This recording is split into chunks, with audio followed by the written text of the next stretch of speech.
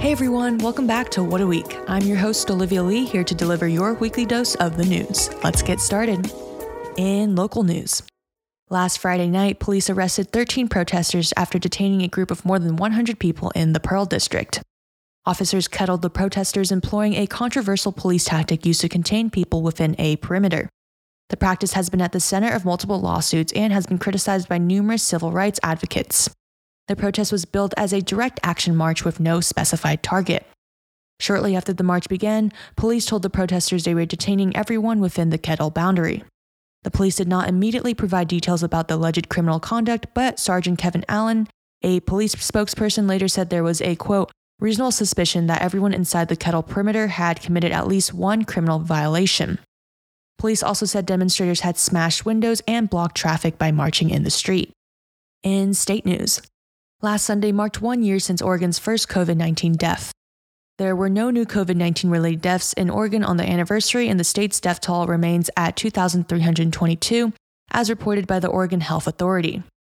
OHA also reported on Sunday 234 new confirmed and presumptive cases of COVID-19, bringing the state total to 159,617. In national news. Last Thursday, President Joe Biden announced that he's directing all states, tribes, and territories to allow every adult in the U.S. to be eligible for the COVID-19 vaccination by May 1st.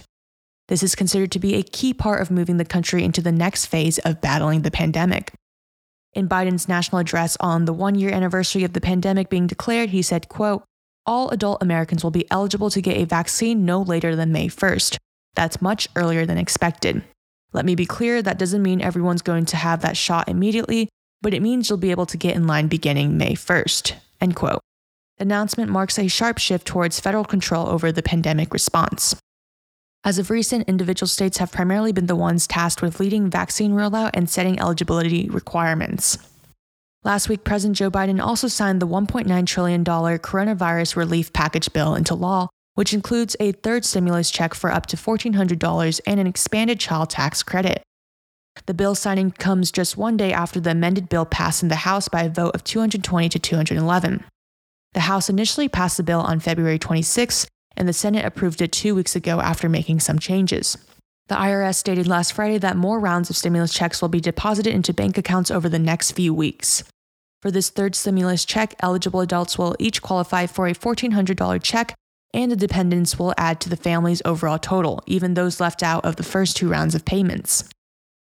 In international news, last Friday, the search for Sarah Everard, a 33-year-old woman who went missing in London, officially ended after remains found earlier in the week were confirmed to be hers. Sarah was last seen on March 3rd, according to the police. She had been at a friend's house and was walking back to her home in Brixton, a trip that should have taken about 50 minutes. Sarah's kidnapping and death, allegedly at the hands of a police officer, has sparked a national conversation around women's safety. Women from all over the world have spoken out about the all-too-common reality of walking alone in fear. This past Saturday, organizers in London held a peaceful vigil for Sarah. Thousands of people gathered at the memorial for Sarah in London to pay their tributes and raise their voices to end violence against women before being swarmed by police. Footage shared on social media shows police in London using force against peaceful women protesters and making multiple arrests. The Metropolitan Police have been widely criticized for their part in shutting down the vigil shortly after nightfall and pulling demonstrators away from the scene. Lastly, here is the wildcard news for the week. The 63rd Annual Grammy Awards concluded last Sunday night with female artists dominating this awards season. Female performers including Beyoncé and Taylor Swift had a record-making night at the 2021 Grammy Awards. 4 women won the top 4 prizes Sunday, including Taylor Swift, who became the first female performer to win Album of the Year 3 times. Beyoncé, with her 28th win, became the most decorated woman in Grammy history. American rapper Megan Thee Stallion, who won 3 honors, also made history and became the first female rapper to win Best Rap Song. She's also the 5th rap-based act to win Best New Artist. The 2021 Grammys also marks the first time 4 separate and solo women win the top 4 honors. Well, that wraps up What a Week. Stay safe and see you guys next week.